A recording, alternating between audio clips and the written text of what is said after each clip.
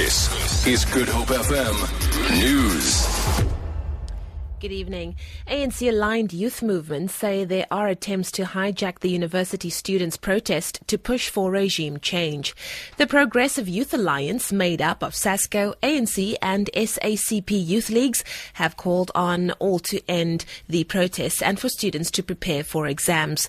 The alliance says students have emerged victorious, with government conceding to not increasing the 2016 tuition fees. ANC Youth League spokesperson Mlondlozi Monkize. We have noted the clips that have been going on social media, some of the things that have been received by some of us in the ANC Youth League and in many other quarters, suggesting that the protest is no longer about free education. The protest is taking a political direction to assume the responsibility of overthrowing the government. Ajax Cape Town players have paid an emotional tribute to defender Cesar Lolo. The 27-year-old died in a car crash near Khayelitsha over the weekend. His colleagues laid wreaths in his honour at his family home in the township today.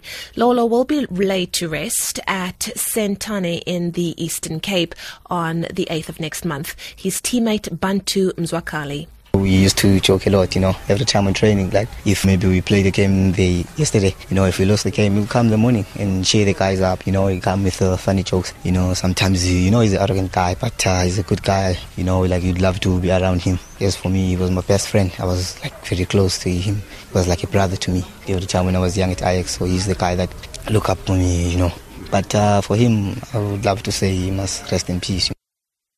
President Jacob Zuma says the commemoration of the death of the former ANC President Oliver Tambo should also be used to celebrate the legacy of his wife Adelaide.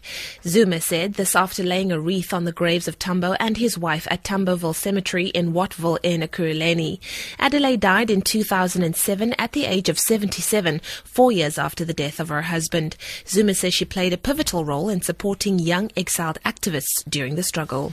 We are also remembering her equally of the contributions she made in the ANC Women's League as one of the prominent leaders, but as well as a woman of this country. We remember her and remember our struggle. You cannot think about our struggle without remembering her. In particular, if you talk about the challenges that face our women.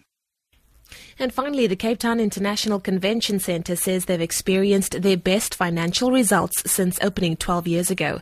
CEO Julie May Ellington says they've made a net profit of 42 million rand during the 2014-2015 financial year. She says they've also created over 8,000 jobs.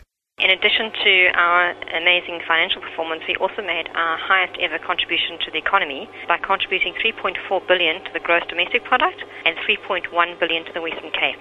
We're very proud of the fact that we've also been able to sustain direct and indirect jobs of 8,058, and that's an increase on the previous year.